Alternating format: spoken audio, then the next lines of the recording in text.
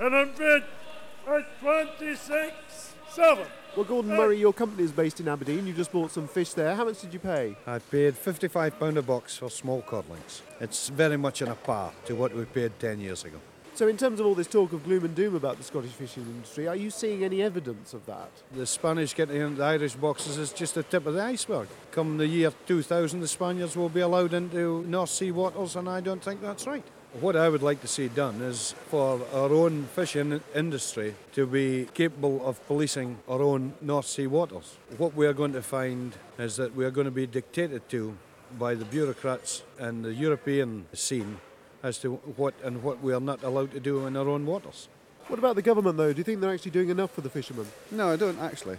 I mean, it shows you, our local MP here, Kincardine and Deeside, a lot of his constituents are fishing involved, and yet he voted against that by voting for the new common fisheries policy. What about the threat of actually withdrawing from the fisheries policy completely? I don't think that's viable, because most of the markets for the fish is in Europe now. On the boats in Aberdeen Harbour, the fishermen echo the concerns of the wholesalers and speak of frustration, lost sailing days and a bleak future. George Hepburn is the skipper of the Celestial Dawn.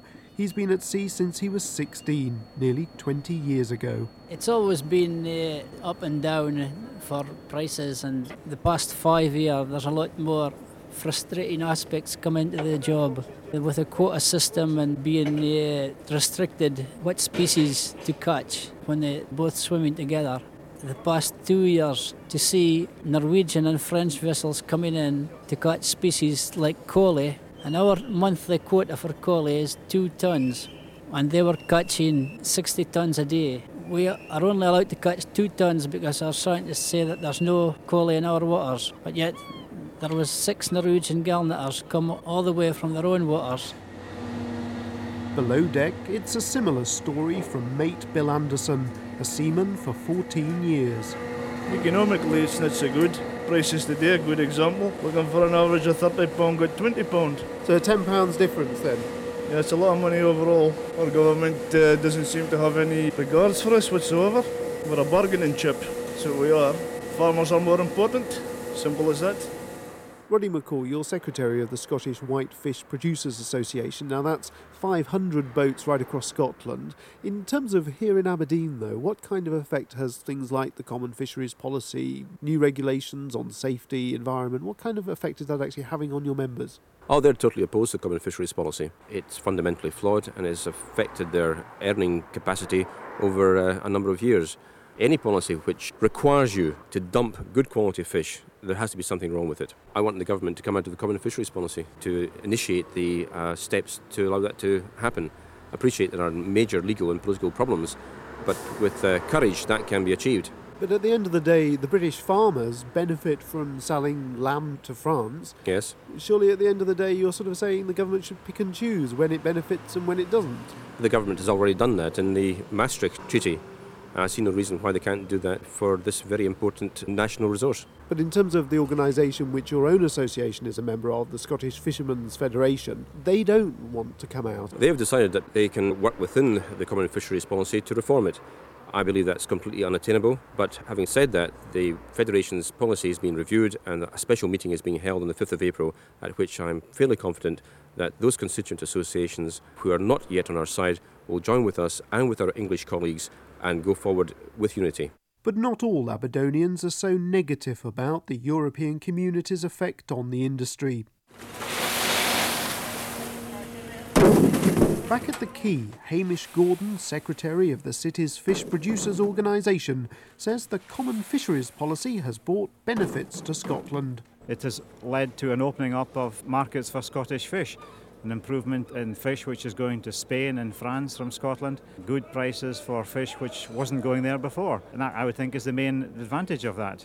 But has that actually outweighed the negative side effects that we've already heard about? It's easy to look on things on the other side and say, well, it might be better there. It's very, very difficult to say. There are a lot of negative points, and it's extremely finely balanced, I think. Well, what do you think, though? What's your estimation?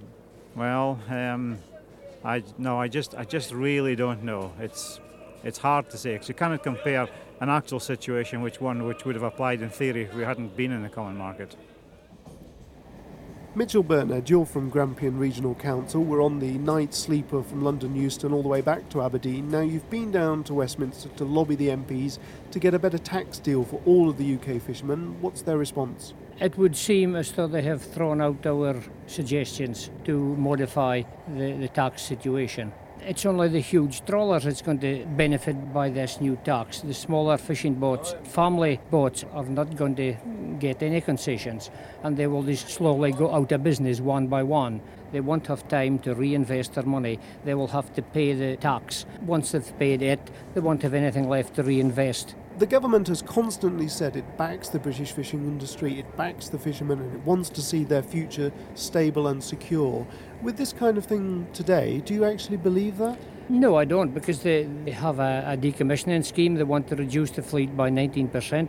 It is just so that they can allow a bigger share to go to the Spaniards and things like that. They are moving into our area, and the government seems to have done a deal with them to let them in to sell stuff out of their factories in the south. It would seem that is what their motive is. They have been screwing the fishermen for a long time now with quotas. They're slowly going out of business because of the vast regulations that they are putting in front of them. But with permits and one thing and another, they're almost needing full-time secretaries to run their business. Join it down at the first harbour and make it fast. And then at Aberdeen's Further Education College, Roland Duncan trains young would-be fishermen. They study for safety qualifications and other necessary skills. These days they have to do the courses before they can go to sea. things are changing slightly. The downturn of the industry today, I feel, does not encourage young boys to enter the industry. We still are getting a steady intake, but I feel if the industry was improved and things were better, there would be far more prospects for young people today. After 2 years, though, of training, how confident are you that when they walk through that door, that their future is secure? I think there is still a future in the industry. There's been a long time a future, and I believe it still is going to continue. And I think that any young person joining the industry today has still got a future in fishing. If it was your son, would you say the same? If he wanted to go, yes. I don't know whether I would really encourage him to, but yes.